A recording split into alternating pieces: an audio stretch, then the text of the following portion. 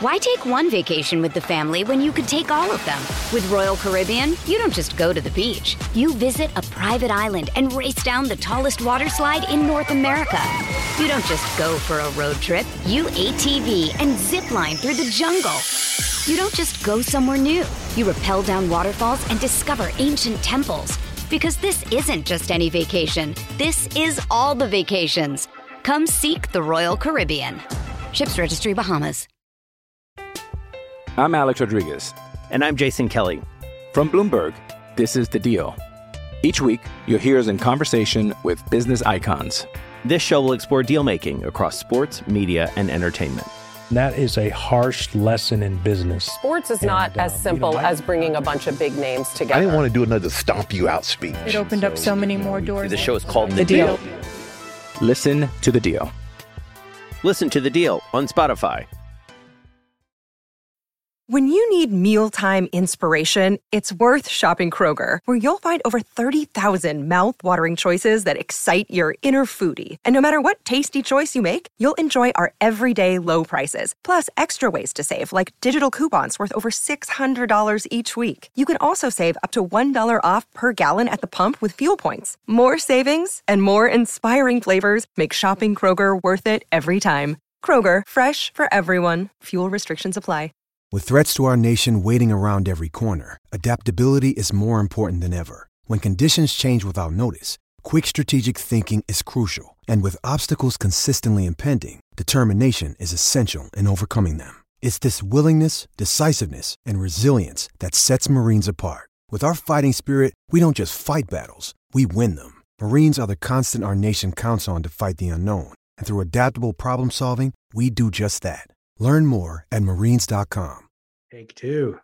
NeedEssentialsUSA.com. Yeah, look, it's frozen outside, okay? It's cold, and no better time to go to Need Essentials and get yourself all set up for the winter season. Hood, booties, full suits, jackets, snow gear, everything you need. Leashes, you're going to need that because you don't want to swim in the cold water. Don't be frozen. Need Essentials USA. Nailed it. I got all of that stuff from them 2 weeks ago. Threw in a leash. Leash is like $20. It's a no-brainer, you know? I got the hood, the balaclava hood. I got boots. I got everything. So I did exactly what you asked for. That thing you're wearing right there looks so friggin' like Hemingway. Old man, I turned 40, okay? This is how we dress now. You look great, by the way. But I'm just saying, like, I'm envious of that thing. That thing looks warm and it looks old man. It is both things. And now that I'm a father, this is how I dress. Okay. This is nice. You know what you're missing?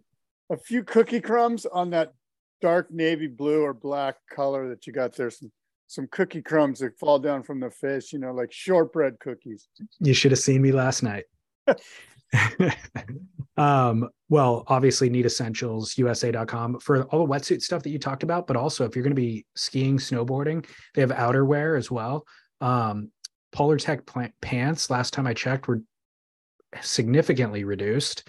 And then they have 3 different jackets that you can stack and layer. So like one that's kind of for everyday wearing, and then a big puffer with a hood, and then a shell on top of that is kind of waterproof for rain and everything else, snow, whatever. So you could stack all 3 if you're going to be skiing somewhere frigid, or just do 1, 2, or any combination thereof if you're going to be anywhere else. So ridiculous options at NeedEssentialsUSA.com. And then, of course, NVS fins. Naked Vikings fins. Are you kidding me? Nope. David, most people know that you and I ride their fins because they're made out of that. Fill in the audience on that special material that they're made out of. So G10 is the carbon fiber laminate that they make. They call it Apex. They're Apex series of fins, but they're all made out of that same material. And what it is it's super strong, but also it's thin. So it allows them to foil the fins really thinly and neatly without compromising the integrity of the fin itself. So like the fin won't break essentially. So it's super strong but thin. Because in the past, if you wanted a strong fin, you'd have to layer up a lot of laminations, and then it limited how much you could foil the fin. This kind of allows you to do both things. Yeah. Naked Vikings, NVS fins. Go check them out on Instagram or online, and do the smart thing and order yourself a set. Yeah, surfnvs.com. As we see some movement at the takeoff zone, it's Kelly Slater grabbing rail.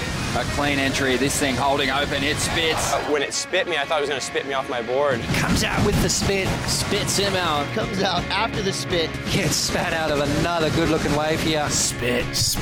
We're just spitballing, right? Yeah, God.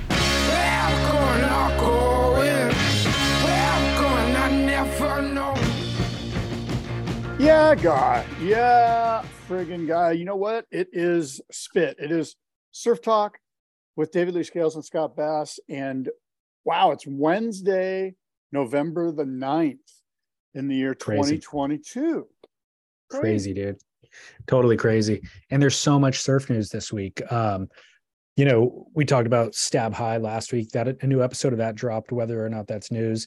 Sakurama event just wrapped up, so there's some qualification updates there. There's been major sponsor shifts on the nose of surfers we can discuss. Nathan Florence's wave in Ireland was a massive thing. Netflix tries to buy the WSL. All sorts of stuff going on. Well, let's start with Nathan Florence, because that sort of broke the internet, that foam ball ride he had on that incredible left. For most of the surf world, this is old news, but there was a massive first season XXL type swell to hit Europe, including up there in Scotland and Ireland, and all the way down into Morocco and Central Africa, the whole western coast there of Europe and down into Africa. North Atlantic. Yes, thank you. The North Atlantic was firing.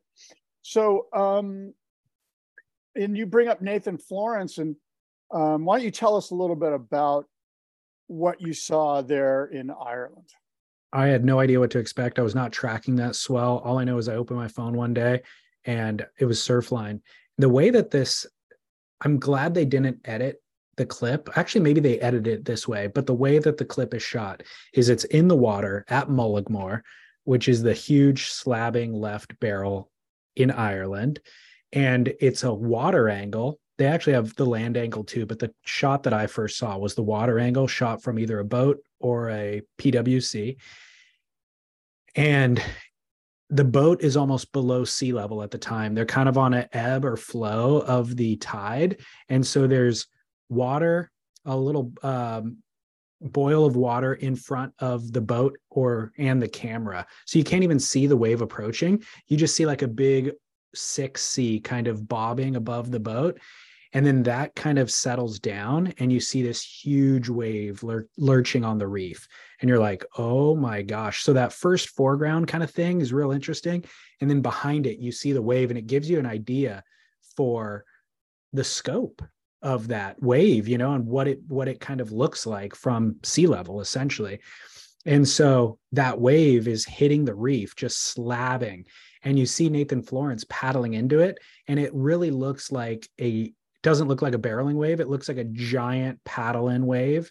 Like the takeoff would be reverse Waimea or something. And so he's just stroking in, and you see him and the wave lurches, and he just narrowly makes the drop and then somehow sets a line off the bottom. And then you see that next section hitting the reef. And as he sets the line off the bottom and adjusts up into the middle of the wave, it's heaving, but not only heaving, it's kind of spitting from the first section. So there's a big foam ball gurgling that he then positions up into, and it goes right underneath him essentially. And he kind of rides the foam ball in the tube and then just comes out with it perfectly. It's an incredible wave in and of itself, and it's flawlessly ridden by Nathan Florence.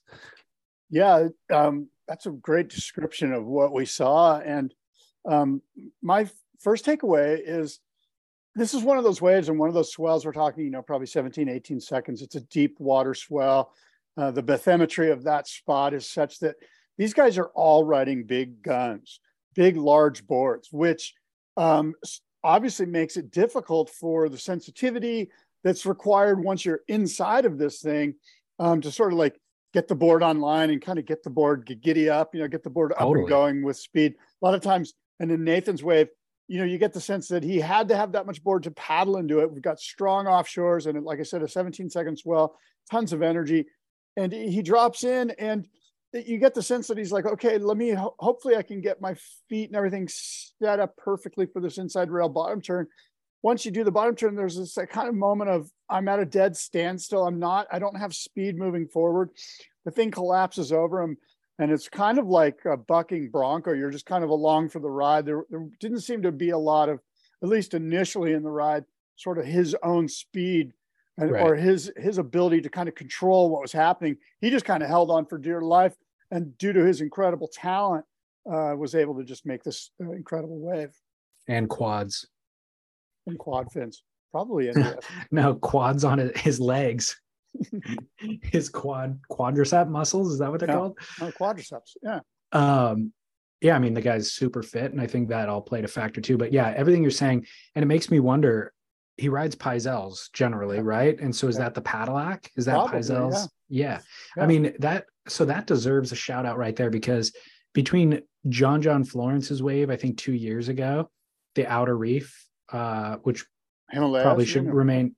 Yeah, I might have been Phantoms. Phantoms. Yeah, Phantoms. Oh, well, one of those. Should remain nameless, but too late. Come on. Yeah.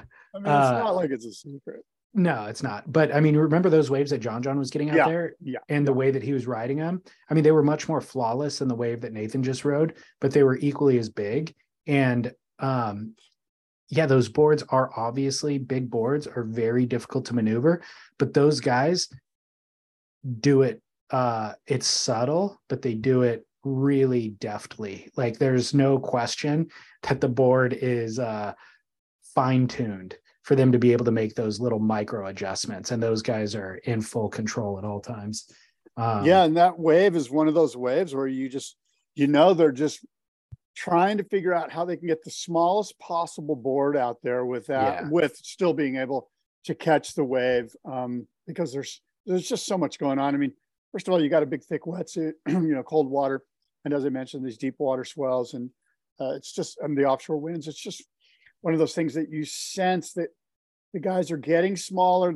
They're going as, they're right there on that thin line of acceptability as far as paddleability and being able to catch it and everything. It was, I watched that wave a dozen times, I'd say, in the course of 24 hours, because it kept popping up on different feeds. And each time I'd watch it 3 times or so. The last time I can remember doing that was Peter Mel's wave at Mavericks. And this really rivals that. We've talked about Mel's wave being kind of the wave of not just the year, but maybe of the decade, maybe of the century, maybe of all time. This kind of rivals that for me. Yeah, I don't know. I'm going to push back on that a little bit. I know where you're coming from, but Mavericks is just, it's a whole nother beast. I mean, I'm not trying to take anything away from the deadly power in Ireland at Mullaghmore, but I think it's just a step down in everything. Yeah. At that size, I don't know. I mean, I'm not saying it's not gnarly. I'm just saying what Peter Mel did was like behind the boil, like next, it was next. We should do an Instagram poll. Yeah, we should. By the way, you're doing such a great job marketing this show and all the other shows that you do on Instagram. I noticed you kind of upped your game and it looks really good. I hired somebody. Oh, did you? Did you really? Because they're doing a good job. 100%. Yeah. Yeah. You can tell. It shows. Absolutely. Like, kudos to them. But getting back to Nathan Florence. Go ahead. Yeah. I honestly did not. I mean, I logged on, but I did not use Instagram for a good 8 months, I'd say, maybe even a year. Because it's kind of like if you're not going to do it well, don't really do it. You know what I mean? And I wasn't doing it well for a long time. So yeah, it's been money well spent. So thank you for noticing. Yeah, your person's doing a good job. Good. But back to Nathan Florence. So he's secretly, I don't know. I think you feel the same way, but Nathan Florence has overtaken John as my favorite Florence. to watch surf. And I'm kind of, I went down the rabbit hole of Nathan Florence's YouTube channel. Oh, wow. And it's great. They're really, both of them are just so great, right? I mean, they're both such, it kind of blows my mind, like how mature they are, I guess, or how, like, they're just good people, you know? Yeah. And the reason I say it blows my mind is that I know it wasn't sort of your typical upbringing, you know, 3 kids with a mom on the North Shore. A lot of shit could go wrong. And it seemed like a lot of shit went right, you know, for the Florence family.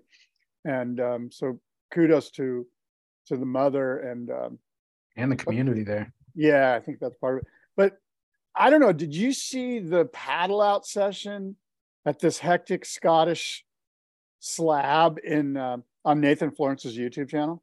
No. It's rad. You should check it out.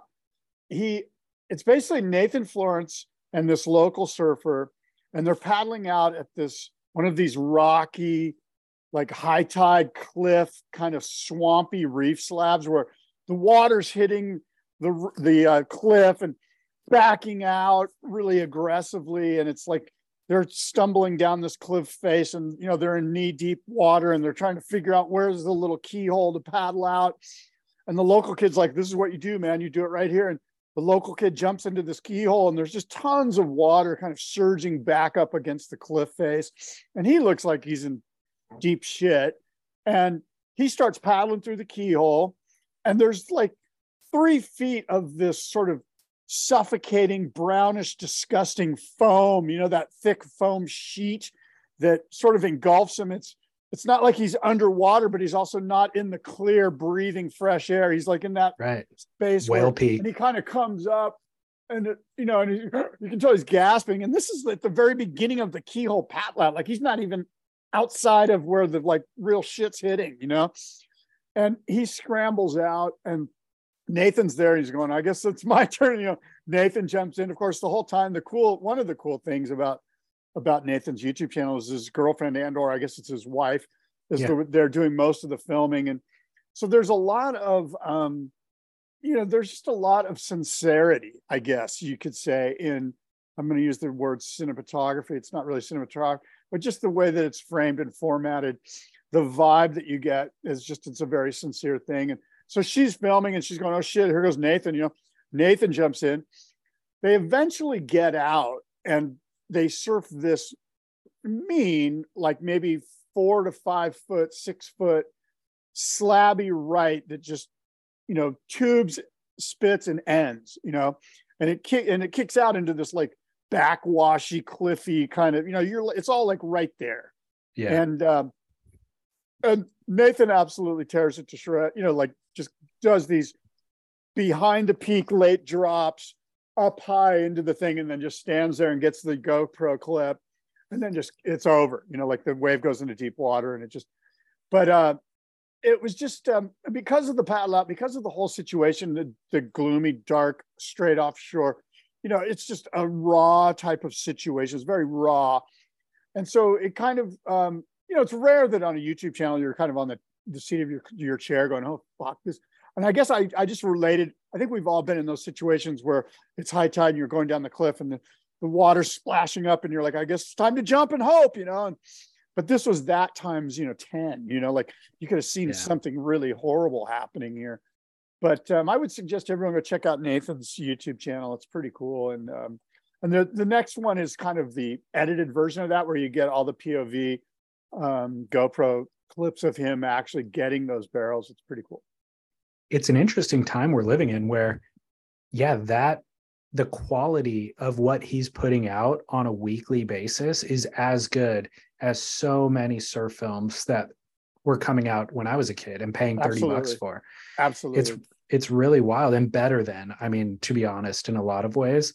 But there's almost a glut of content. You know what I mean? Like you almost, I don't even click on it because I know there's something coming next week almost. You're right. And look at, and I mean, sort of the cookie cutter was like, okay, let's just have fun and be kind of characters like Jamie O'Brien and Mason, and we surf great, and let's just, you know, and Ben Gravy, which is all good and cool too. But the thing that's cool about Nathan's is there's a there's a lot of humility, I guess you could say, like, or there's a lot of self-deprecation. Like there's a scene where Nathan accidentally puts gasoline into a diesel engine.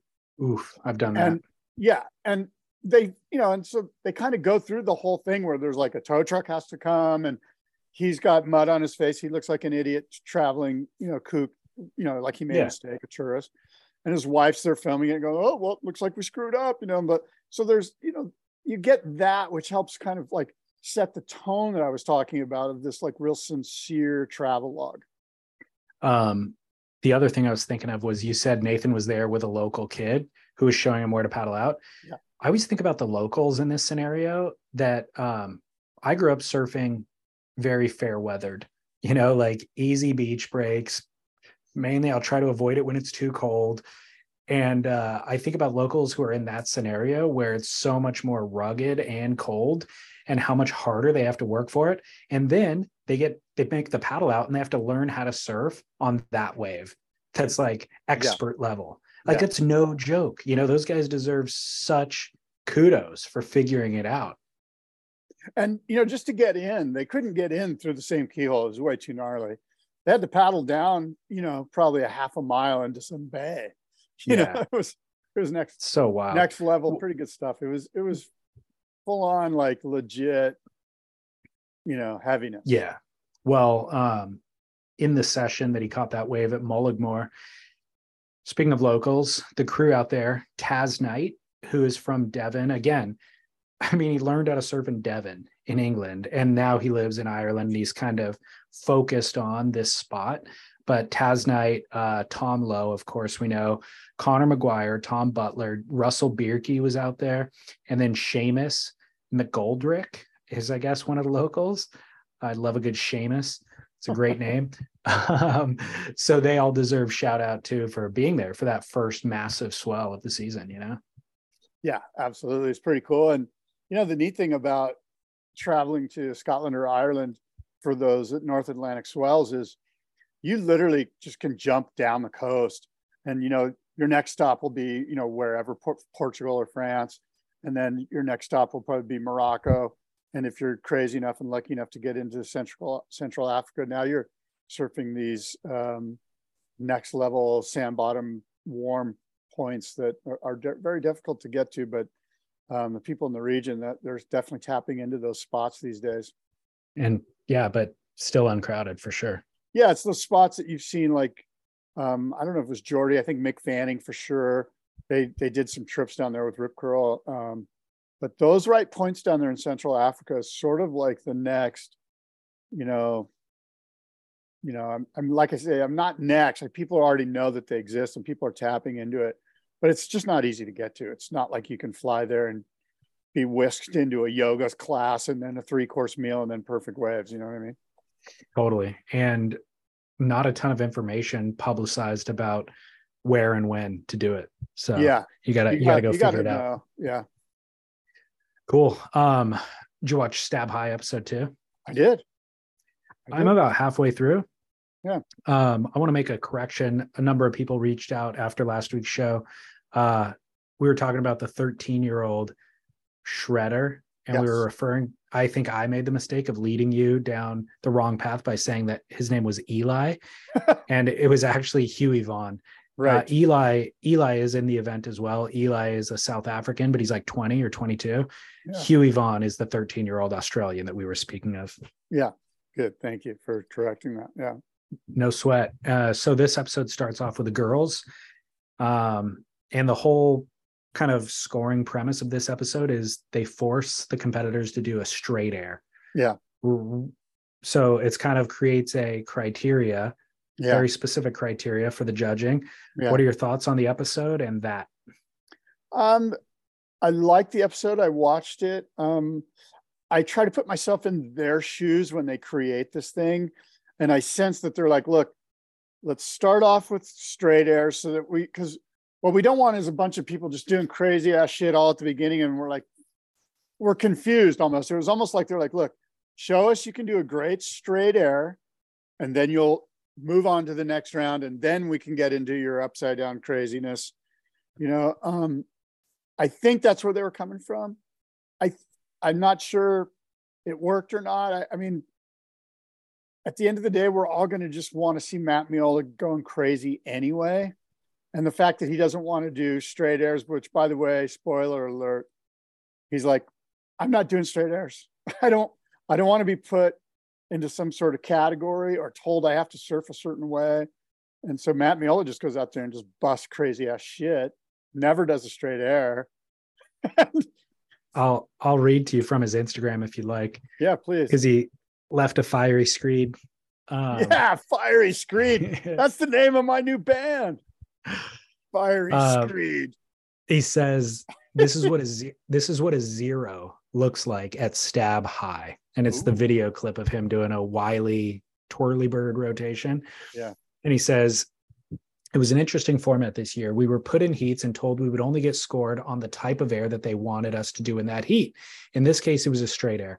I chose not to listen and just do what I thought the wave was good for. I think straight airs look sick and work well for the proper section, but I don't believe that doing a straight air is taking full advantage of a crazy section. Not once has a straight air ever left me in disbelief that I'm still on my feet and riding the wave. Extra spins and upside down rotations, however, do give me that feeling. I believe to truly progress, we should feel the freedom to go as big as possible and express our own styles on every wave we catch. Surfing is an art form, not a sport. That being said, I still want to thank Stab for being the only outlet that is consistently putting out cool events and trying their best to create good content. Also, huge thank you for always including me, even when I bitch about the format and don't always play by the rules. Yeah, that kind of summed up the second episode in a nutshell. I think he did a great job. I feel the same way. Thank you, Stab. Maybe next time we don't do it this way. Again, I'm not sure the reasoning behind this, but I sense, as I mentioned earlier, that they just kind of wanted to progress up this mountain of let's get to the craziest stuff at the end. Well, okay, so the more we talk about competitive surfing, and by the way, we've been talking about it for about a decade, with great seriousness.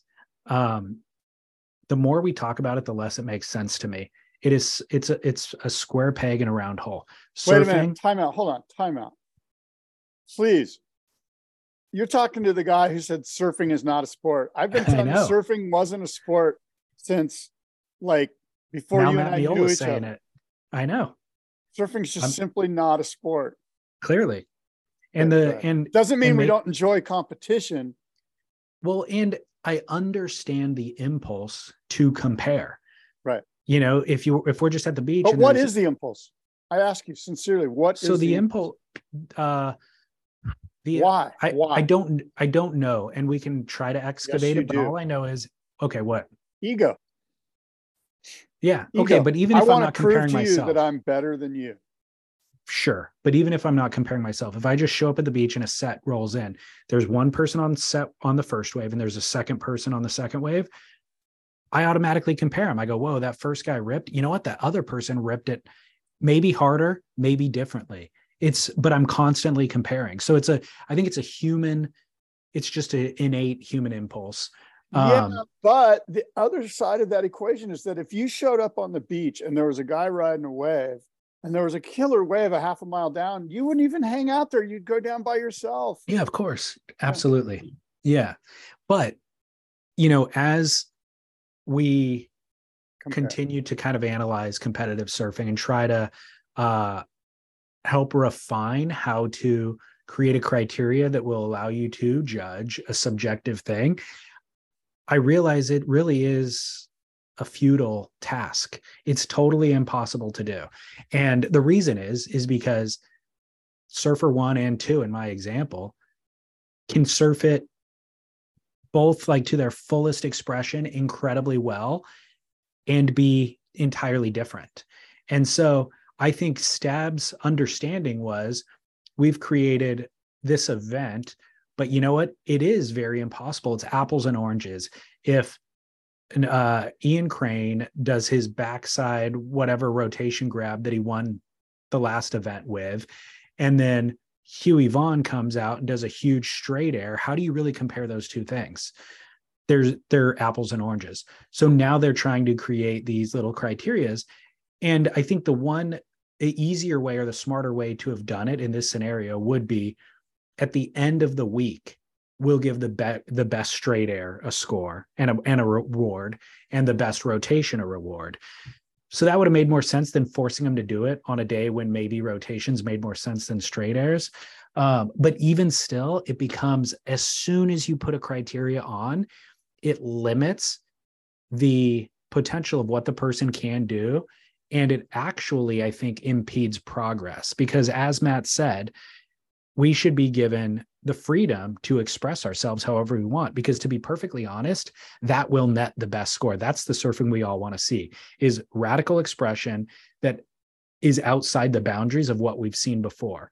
And if they're creating a criteria, the criteria is based on things we've seen before. So it almost puts boundaries around the freedom. Totally agree. And it brings me back to something that you and I have discussed before, which is really when we go to the beach and we see two guys in the water, I think almost innately what we look for is the guy who caught the biggest wave. Who caught the biggest wave? And really what happens on the wave kind of is second fiddle to, yeah, but at the end of the day, that guy caught huge waves. And that's the man versus nature thing that you always bring up, which is lost in this, hey, let's have it at the surf ranch. Fully, completely.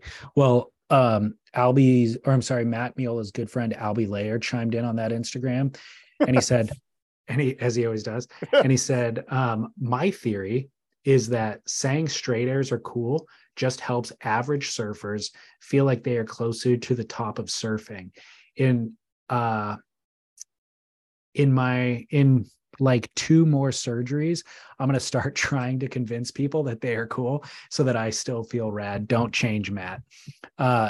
So this highlights something that I've been wondering, because I don't do airs, but I do hear all of these air experts constantly talking about how the straight air is somehow harder to do than a rotation. And I drank the Kool-Aid. I don't do airs. They do airs. They said it. I guess it must be true. Now that I hear Matt and Albie kind of saying what in the back of my mind makes a lot more sense, I'm on their side. Straight airs, sure, they serve a purpose. It's a functional air. It'll help you get to the next section or something like that. But it doesn't, to me, look harder than what Matt Miola did on that wave, right? Yeah, I don't know either. I can't speak to this from a position of expertise, but what I can tell you is that my gut feeling is that straight airs are kind of hard to do, because when you launch, you are naturally moving into a spin. And when you launch for a straight air, you kind of have to stop that spin, which is why a lot of them grab and kind of hold it. Like when Matt and those guys in Albie, when they do their roadie airs, they're just going with a massive whip. And it's I don't want to say it's easy, but it's natural for them to continue to just rotate. Whereas I think with the straight air, it's hard to get all that air and hold it without continuing the rotation. Yeah, I see that is what they're talking about. So at a certain level of projection, the inclination is for the board and your body to turn. And so let's say that becomes a 180, like a air reverse. Well, sure, keeping it straight instead of going into an air reverse, that is harder.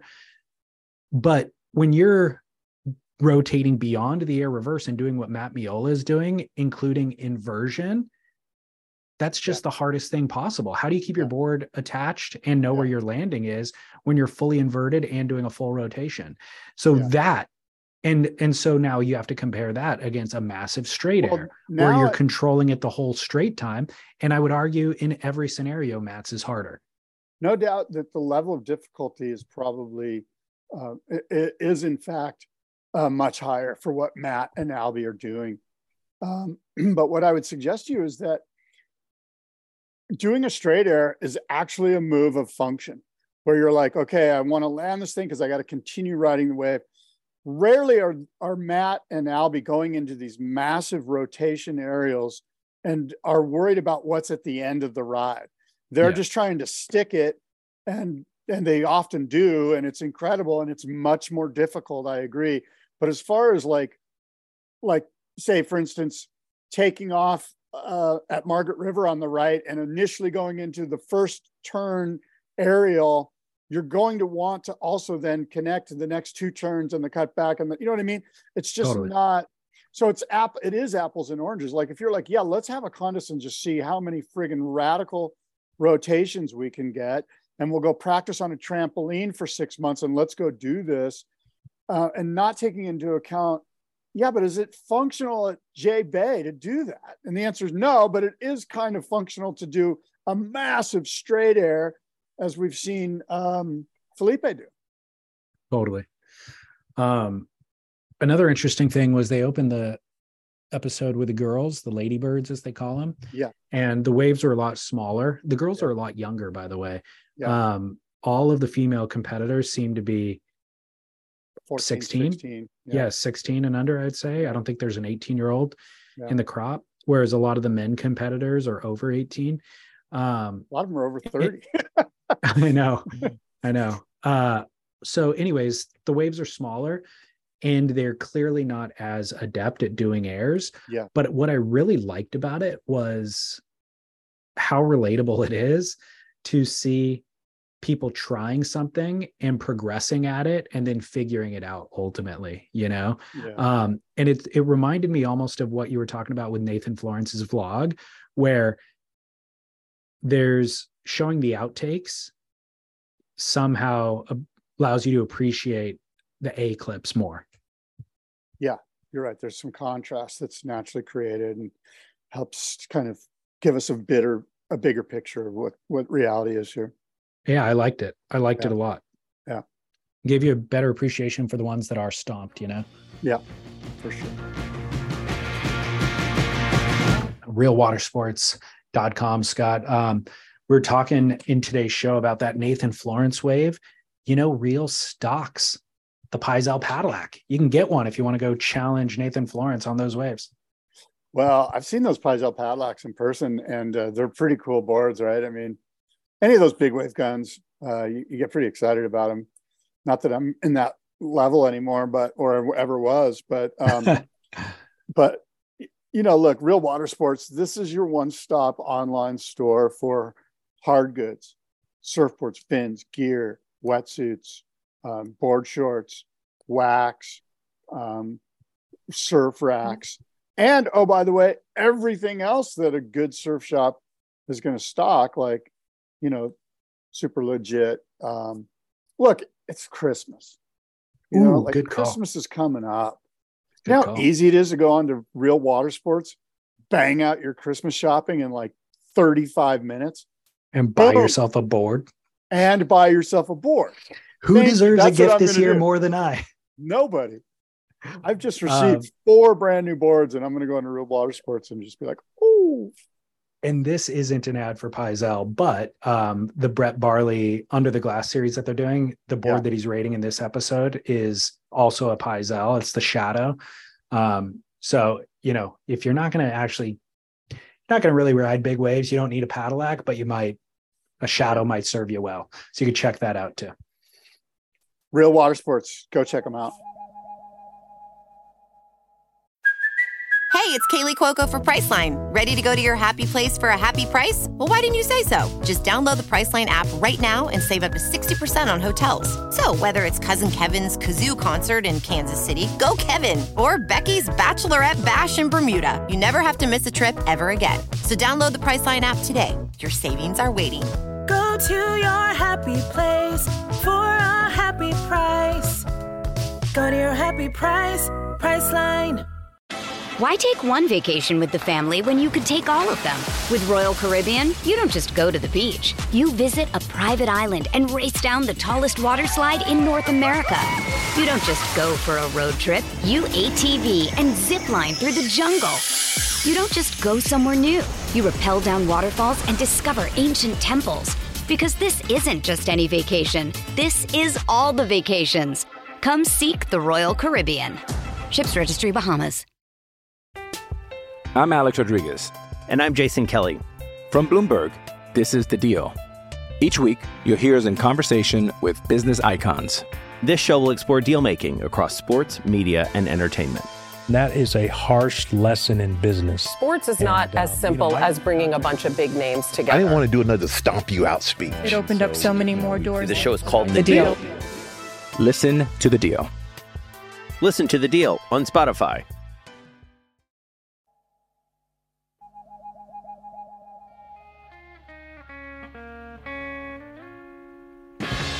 Another thing, I don't know how much this qualifies as news for you, but it seemed to be splashed everywhere as if it was like a paid paid campaign. Yeah, PR campaign.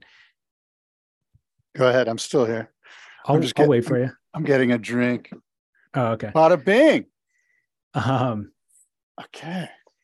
So, yeah, paid PR campaign. Anyways, is Griffin Colapinto's switch from Billabong to Quicksilver. Yeah. What are your thoughts on this? It's interesting. My initial thoughts was when I saw it, I was like, nobody cares. Like nobody cares.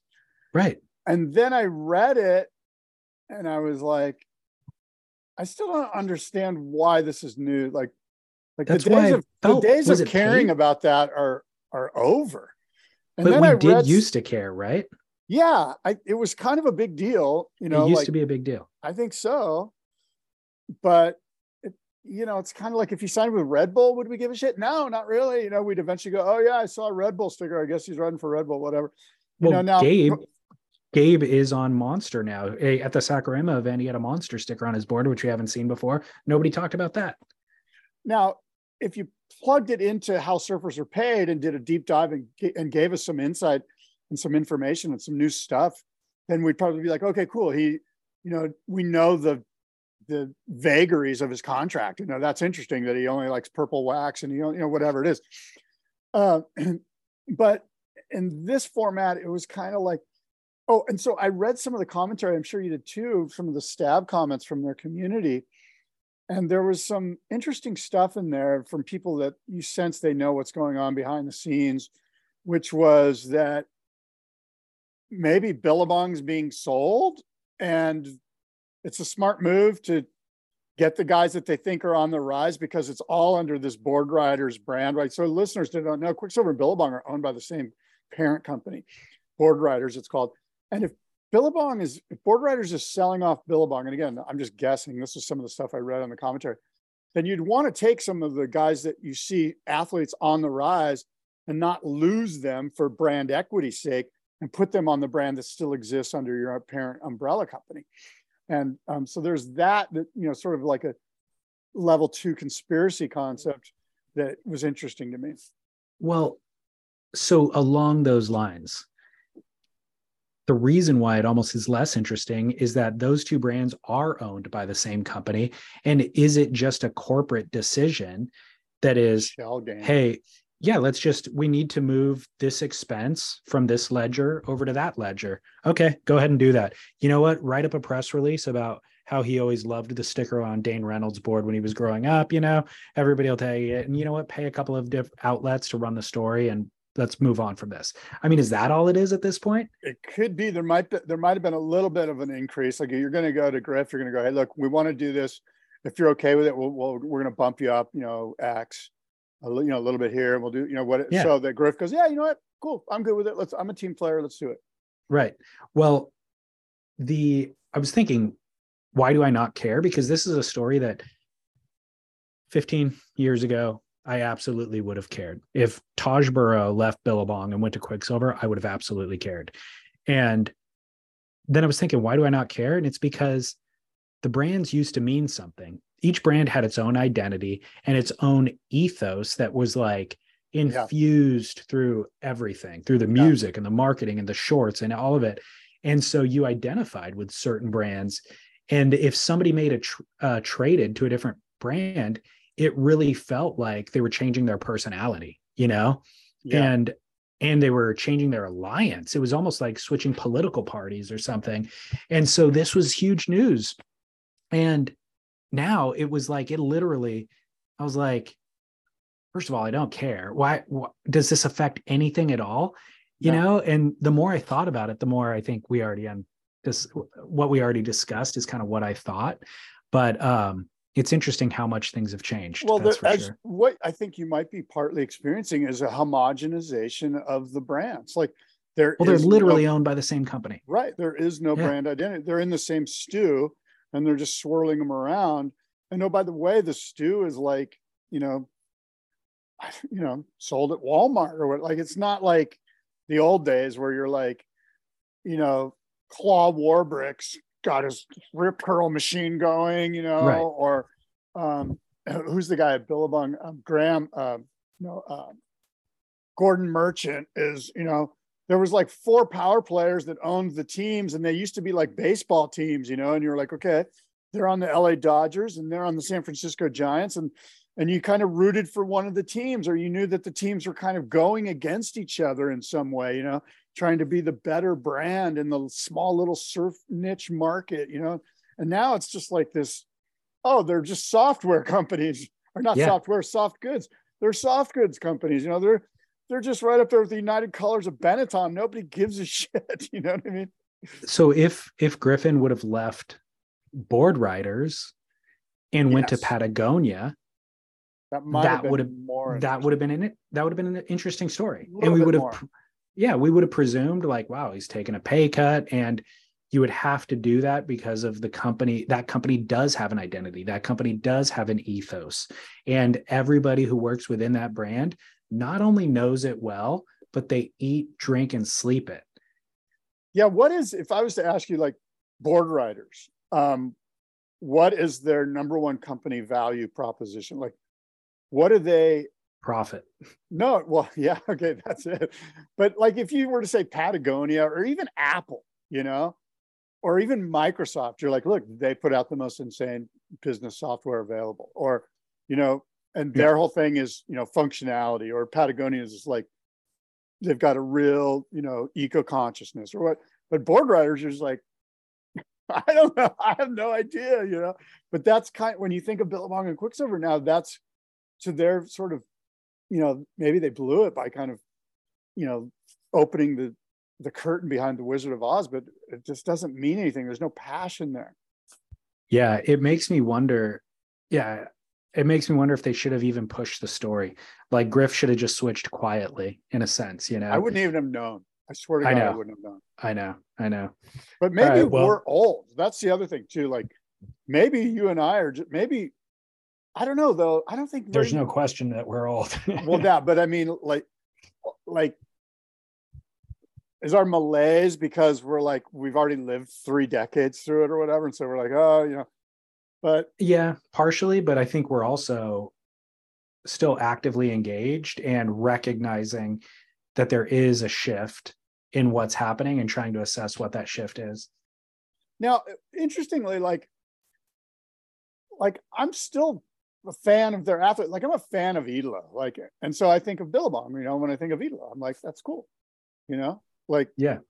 So I'm not so it does have cachet still to sponsor an athlete in that way. A little bit, Yeah. Like Gabe's a rip curl guy, and right? Yeah, he is. But it has cachet, just not what it used to. No. Speaking of competitive surfing, the Sakurama event just ended. That was a Challenger Series event, so lots of points. Yeah. Gabriel Medina is back from injury, and he won it. Yeah. You know what? This is so amazing that I'm saying this based on my, my past thoughts on Gabe Medina. And for the record, if listeners don't know, I've always been anti-Gabe Medina, not because he's not worthy of being a world champ, but because it's fun to have rivalries. And I've always rooted for Kelly versus Gabe, or Gabe was always the dark hat, for me. He was the cowboy that wore the black suit. He was like the Andy Irons sort of for me. I was always a Kelly guy versus when it was the Kelly Andy thing. And so, but I'm here to tell you that I would be ecstatic if Gabe Medina went on like a 5-year run of world titles. And even though I would be rooting against him, I think it's the best thing for the quote unquote sport at this time. Yeah. And beyond that, he's in form. Like he's kind of shaken the chick thing out of him. He got wrecked for a year and a half by some first love that kind of just probably stepped on his neck. And he just seems like it's time to be focused. He's working out. He looks like, oh, this is what Ronaldo does to be the freaking best football player in the world. Like I just get the sense that Gabe's like, hunker down, boys, because I'm here and I'm not leaving, and it's going to be a run, and this is the run you've been waiting for. And I'm 28 and I can do it till I'm 33. No problem. I'm assuming he's 28. I'm guessing. You know what I mean? Like, I just get this feeling that it's time for Gabe to just go, like, just smoke the field for 5 years. I like it. The reason why I like it is it'll draw out the best of the other competitors. And you need somebody who's on that type of a tear to really do that. Yeah. You know, that's why Kelly came back and won a bunch more world titles. Basically, he had gotten bored because he was unquestionably the best. And then the Cooley kids came and they was like, oh, shoot, I want to keep up with those guys. And now he's trying to do the same thing with the Brazilian Storm. And so I could see John. Do you think it was the Cooley kids? I would suggest to you that maybe it was Andy. Well, it was Andy. Yeah. And then the Cooley kids or Mick specifically. But I could see this bringing out the best in John, you know?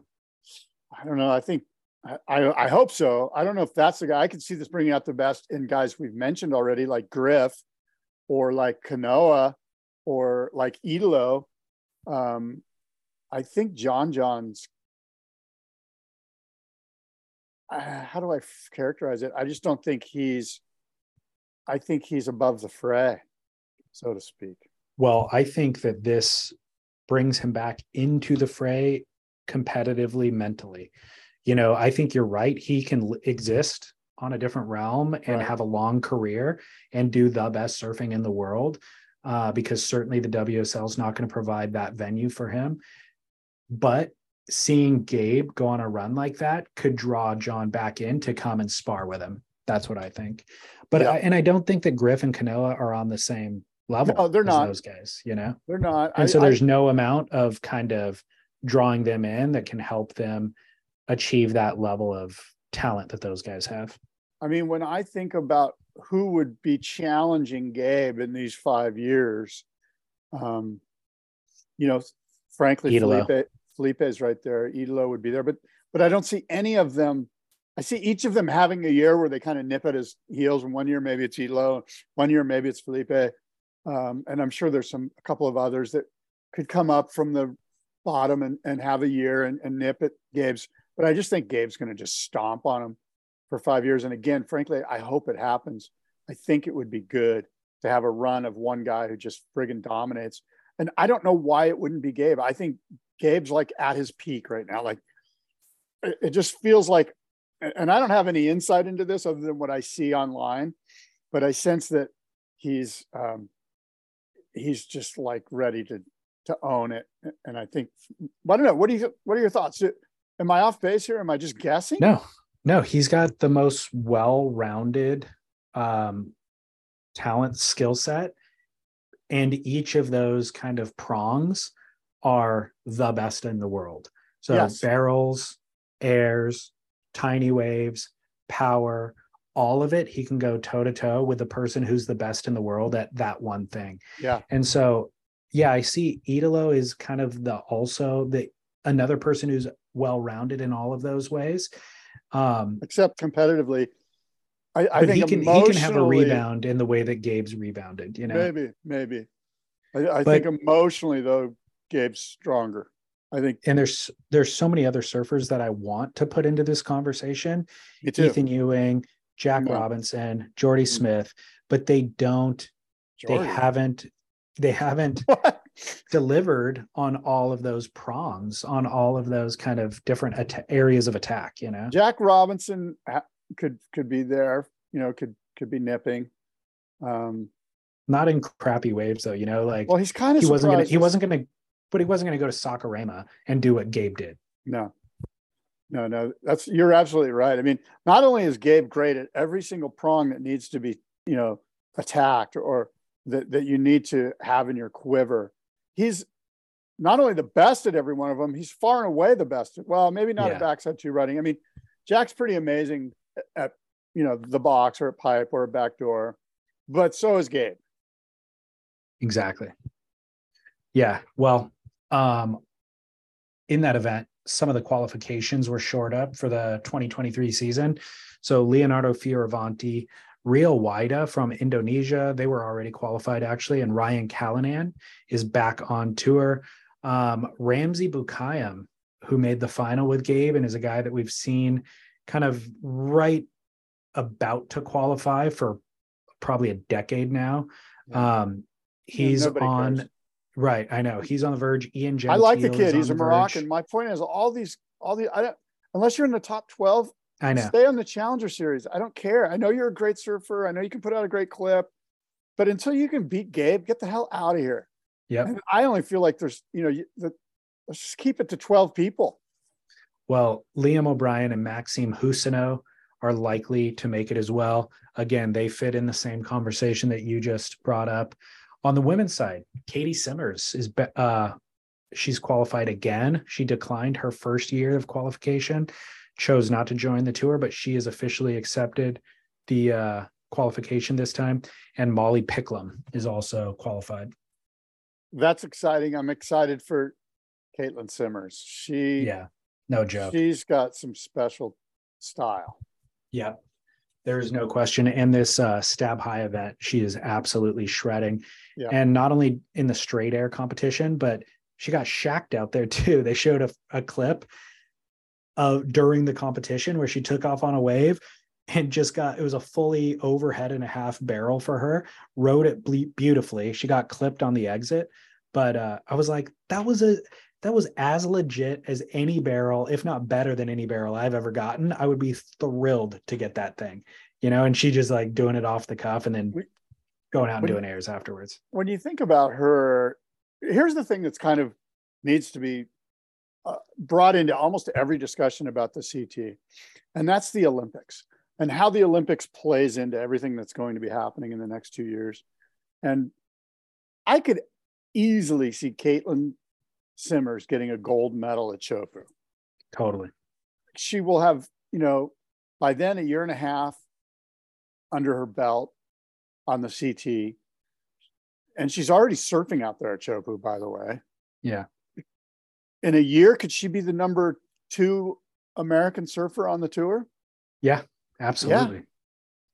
I mean, we've got Carissa, Courtney, Lakey, Carolyn Marks. I mean, there's going to be some competition there. The one thing that she lacks is sort of like, she's only 16. Like, it's hard to go up against a 26-year-old Carissa Moore, or however old she is. Who's just got 15 years of experience. I actually interviewed Carissa Moore on the Gold Coast, the Quicksilver Pro, when she was 14, when she was like 2 years younger than Caitlin Simmers. They gave her, Roxy gave her like a free spot in the event or whatever. And I remember interviewing her, and it was just like, this is like a little child. Yeah. You know what I mean? Like, she's like, what flavor ice cream can we go get, Papa? Right. It's like, what the hell? And Caitlin Simmers is more mature than that, but I mean, there's a lot going on. It's hard to be 16 years old on the world tour. Yeah, there's no way to really prepare somebody for the complexities of it. You either pull it off and power through it, or you become a part of the machine and you get eaten by it. Well, it can actually, you could just be oblivious to all of it because she's so young that she can just come in and do her thing and win or at least place really well in her first year or two before before she realizes kind of some of the seriousness of it. Yeah. Well, the final story that I had for this show was the Netflix trying to buy the WSL, as reported by the Wall Street Journal. Did you see this? No. This news just broke yesterday, believe it or not. Wow. I know, kind of crazy. The Wall Street Journal was reporting on Netflix kind of diversifying their business model, and they just referenced the WSL in a very brief statement as part of a larger statement about them getting involved in sports streaming. Yeah. And I'll read to you the quote, but it's kind of funny. Falls in line with a lot of what we've discussed. The article, the Wall Street Journal, says that Netflix pursued low-cost ways of diversifying its own catalog with streaming sports. The journal reports that Netflix has considered bidding or has bid on specific sports streaming rights in Europe. They recently bid for the streaming rights of the ATP tennis tour for some European countries, including France and the UK, but they dropped out, blah, blah, blah. What's even more intriguing is the possibility of the subscription video service just outright buying a sports league. That's what Netflix apparently attempted to do with surfing. The company late last year was in talks to buy the World Surf League, but negotiations fell apart because the two organizations couldn't reach an agreement on price. People familiar with a potential deal said that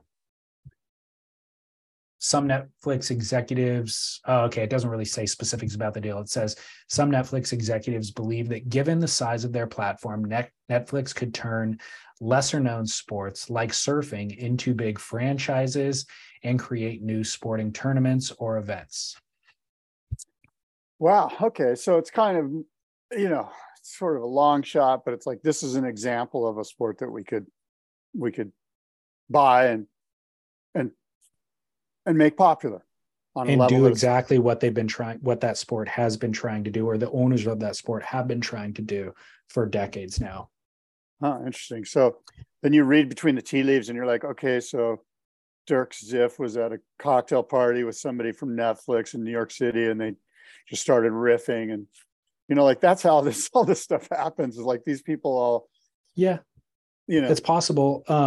I think what's interesting is they weren't able to agree upon a price, and I mean, we've kind of referenced it here a lot with Eric Logan speaking glowingly about all the growth and pointing at statistics for different sectors and stuff. Yeah. And we're like, gosh, that all feels like a used car salesman or a televangelist coming up with quote statistics.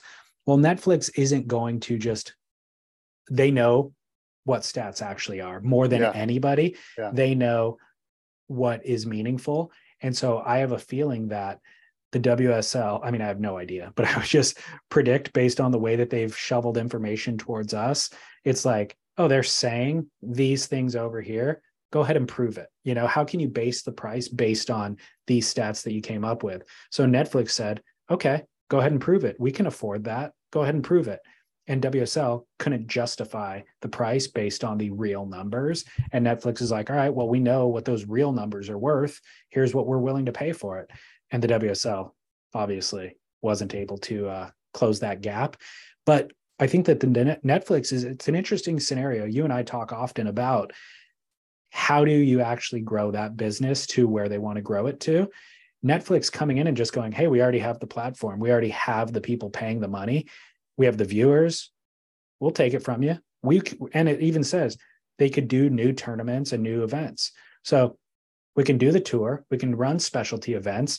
We're not beholden to any of the bureaucracy that you guys have set up for yourselves. Like, we'll just come in and do it, and we'll just serve it up on homepage. So they would just be the distribution outlet for what Eric or they would absolutely own it. And they would own it. So part of their deal in this article was they were looking for streaming rights for specific things, but additionally, they were looking to buy smaller sports that they could level up the viewership for the entire organization.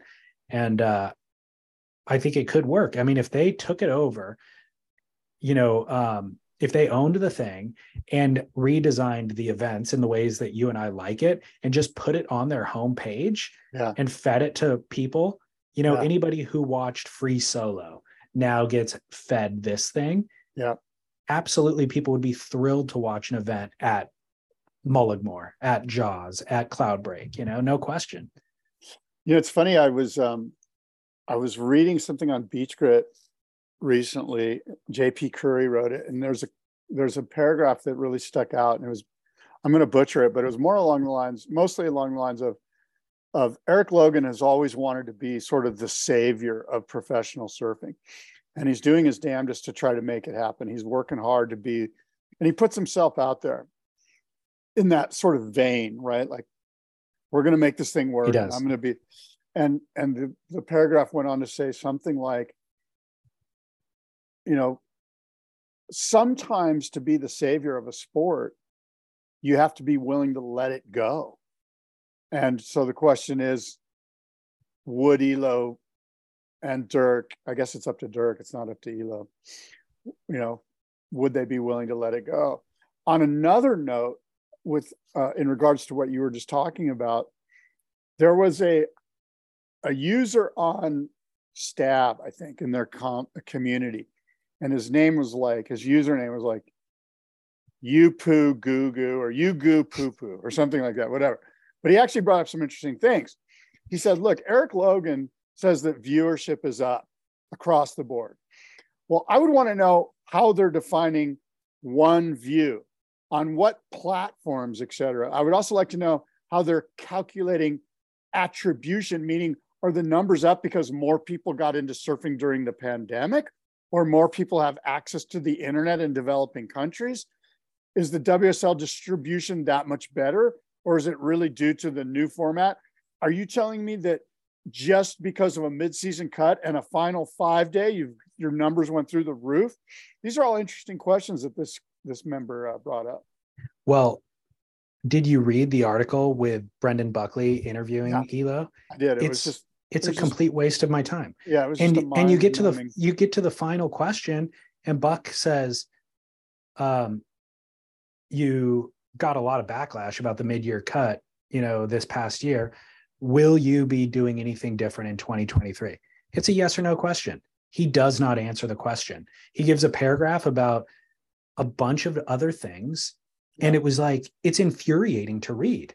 And so the funny thing is, it is infuriating to read. Yeah. And the funny thing is we're living at a time in surfing where YouTube poo poo goo goo gives us more salient wisdom than than the WSL and the mainstream media reporting on it. You know what I mean? Truly. Yeah. No, look, you and I have both interviewed Eric, and he's the king of going, hey, that's a really good question, but first let me back up and put it into some context. And then you're in for like 15 minutes of who knows what he's saying. Disorientation. Yeah, just like, remember and then you're like, I forgot the question, and please get me out of this interview. I know. And you see it happening to Brendan Buckley in that interview from the very beginning. You see the question, you see the answer, and you see Buckley like getting charmed by his charisma, and you just go, oh great, this is happening again. It's happened to all of us, but it's happening again. And it's complete BS. Well, I don't know if it's BS. I just think that it is BS. Well, Eric's just, he's doing his job. He's deflecting. He's deflecting. Okay. I thought the job was for that business to make money. No, but if somebody asks you a question that you as the CEO don't want to answer or don't have the answers to, or it isn't appropriate at this time to answer that, instead of saying that, he knows how to, maneuver. Well, he's not a politician, and that's who kind of does that, because I've seen other CEOs. I reference Dana White all the time as kind of the best comparison for what the WSL should be modeling after.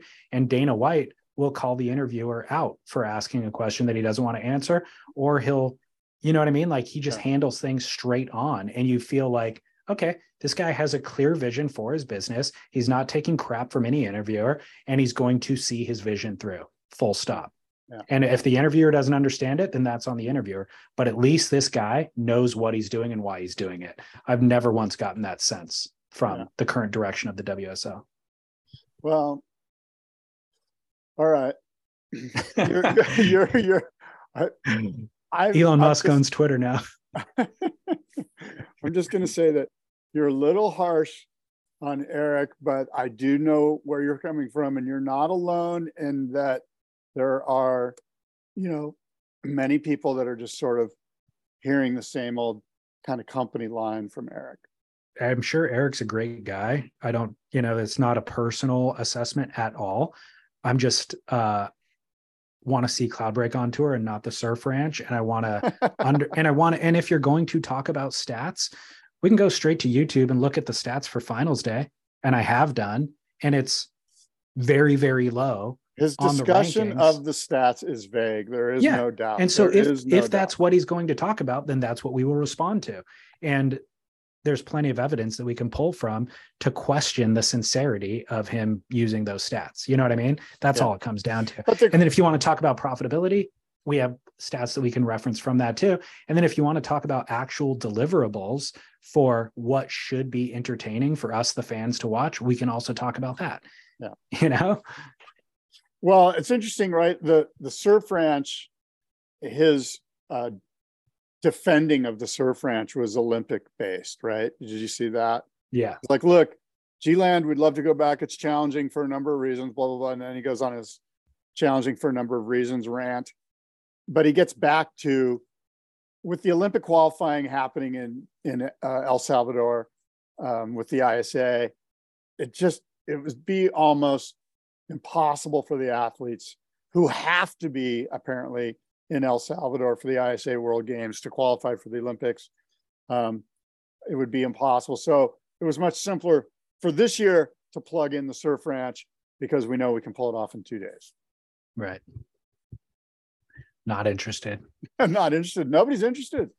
Less and less interested every year. I just want to state before we go that I am on the jury for the Florida Surf Film Festival. They're having their event this weekend that if anybody's in the area, they should go.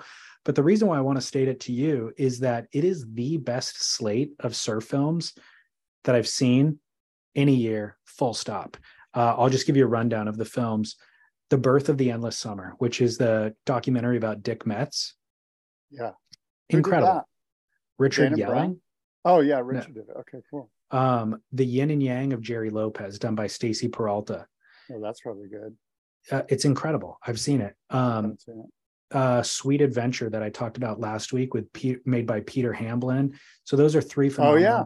Those are all like next level, super legit. Wait for it. Hail Mary by Ben Gulliver, which is the profile film on Balaram Stack. It's amazing. Island X, which is Ben Weiland's kind of North Atlantic trip with Mark McGinnis. Very good. Through the Doggy Door, which I talked about a couple of weeks ago about the kid from the west side of Oahu. Yeah. Mason Ho's buddy. Also awesome. Facing Monsters with Kirby Brown is the film of the year. That's insane. Really? So that's, yeah. And then Natural High, which is a Jack Coleman film. Jack Coleman's, made a bunch of incredible films in the last few years. This is right there with him. He's a San Diego guy, isn't he? He's I think he's from Encinitas, Jack. I don't know where he's from originally. He was living in Newport when I was. He plays a lot of golf.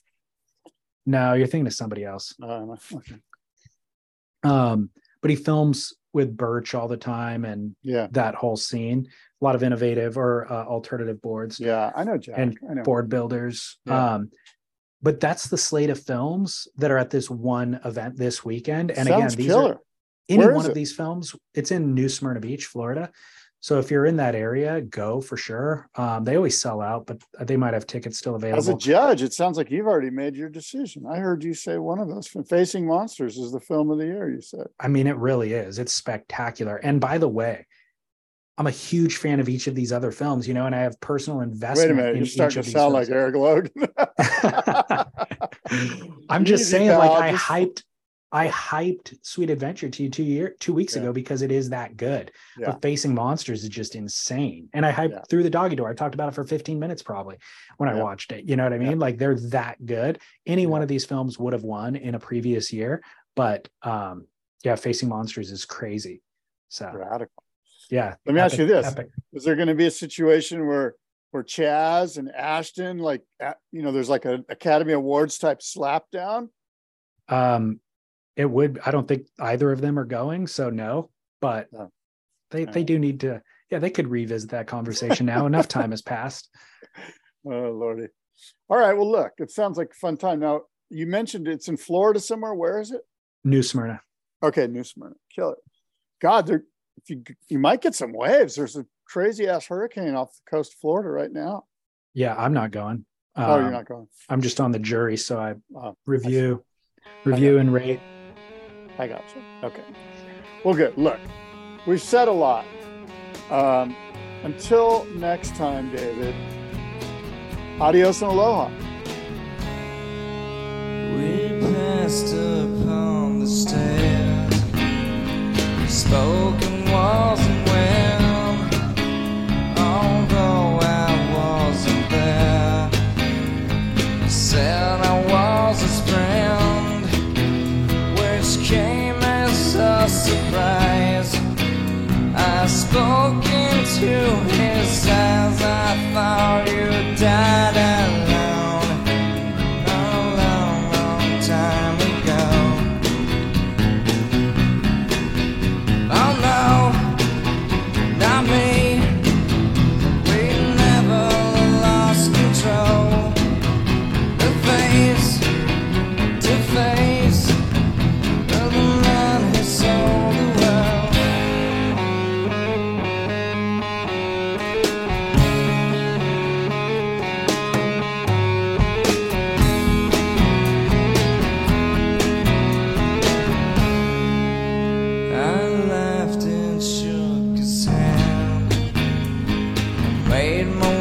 Back home, I searched for former land.